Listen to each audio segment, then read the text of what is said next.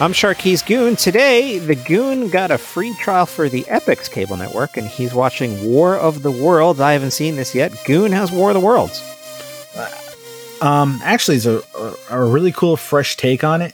I'm enjoying it. I'm enjoying the character building. It's not quote unquote small world. It's yet, but it's pretty built. There's people in France, people in England, all trying to get together. Oh, also in the Swiss Alps. So it's not just a straight out attack like the old H.G. Wells book, the radio show, or the original War of the Worlds movie.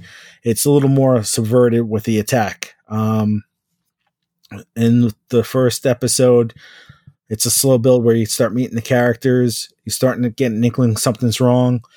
And then next thing you know, all these round spherical objects are hitting the world all over the world. And as of right now, you haven't really seen too much of the aliens, except like these android looking, those robots that they have now that look like dogs. I'm sure you caught them on the internet. So basically their scouts look like that right now. So you kind of, you're kind of creeped out from the internet already. And then seeing these scouts as the alien scouts, really gets your mind going. Oh, that's pretty cool. So this is a weekly series. I also have the same Epix trial you have. Maybe I'll hit record and gather all these pretty quickly, and then I can watch something. So it's definitely worth watching.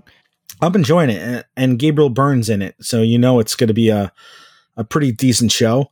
And the acting, it's, filmed over in France and I think England. But it's fun. It's a different take of an old property.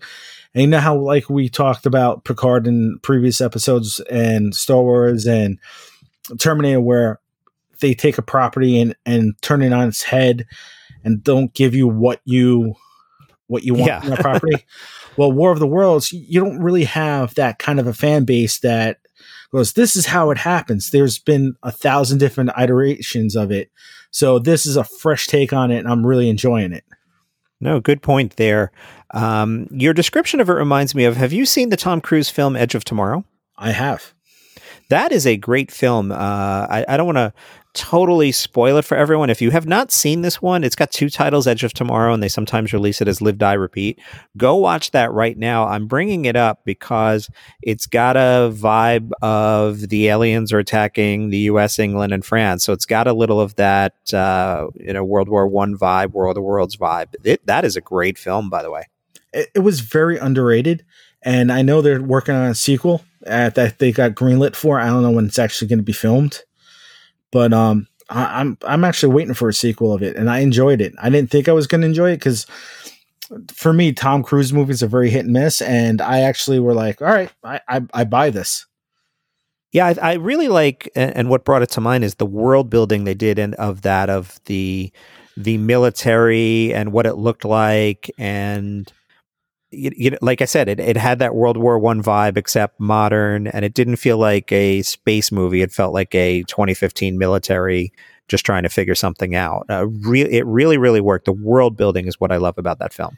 Yeah, and same thing with War of the Worlds. It's just like you actually start caring about these characters, and there's a couple of things in there that will throw you off because you're not used to like movies doing stuff like that or TV shows doing stuff like that. And being if you have any kind of compassion to people or things, it'll really get to you. So like the emotional things that we felt in Rise of Skywalker, but not Picard, is that what you're talking about? I'll put it like this. You meet a character for 10 minutes and then something happens to that character, you're going to actually feel for that character. So good writing, unlike Picard. Good writing and just throwing stuff at you that you just wouldn't expect, and that could happen in the real world. Does the show take place in 2020 or? We'll say 2020-ish, Okay, yeah. Could be 2018, could be 2023, but it's within that realm. Yeah, I guess my question is it doesn't take place in 1940. No, and it's a great way of updating it. That's what I'm saying with seeing these, scout dogs like they have that we've seen on the internet that people are building, and everybody's just like, yeah, that's a little too creepy. This thing gives you the creepiness factor of it.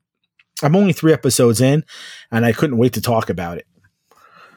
Cool. Well, you got me excited for it. I'm definitely going to hit record on it when we're done podcasting today.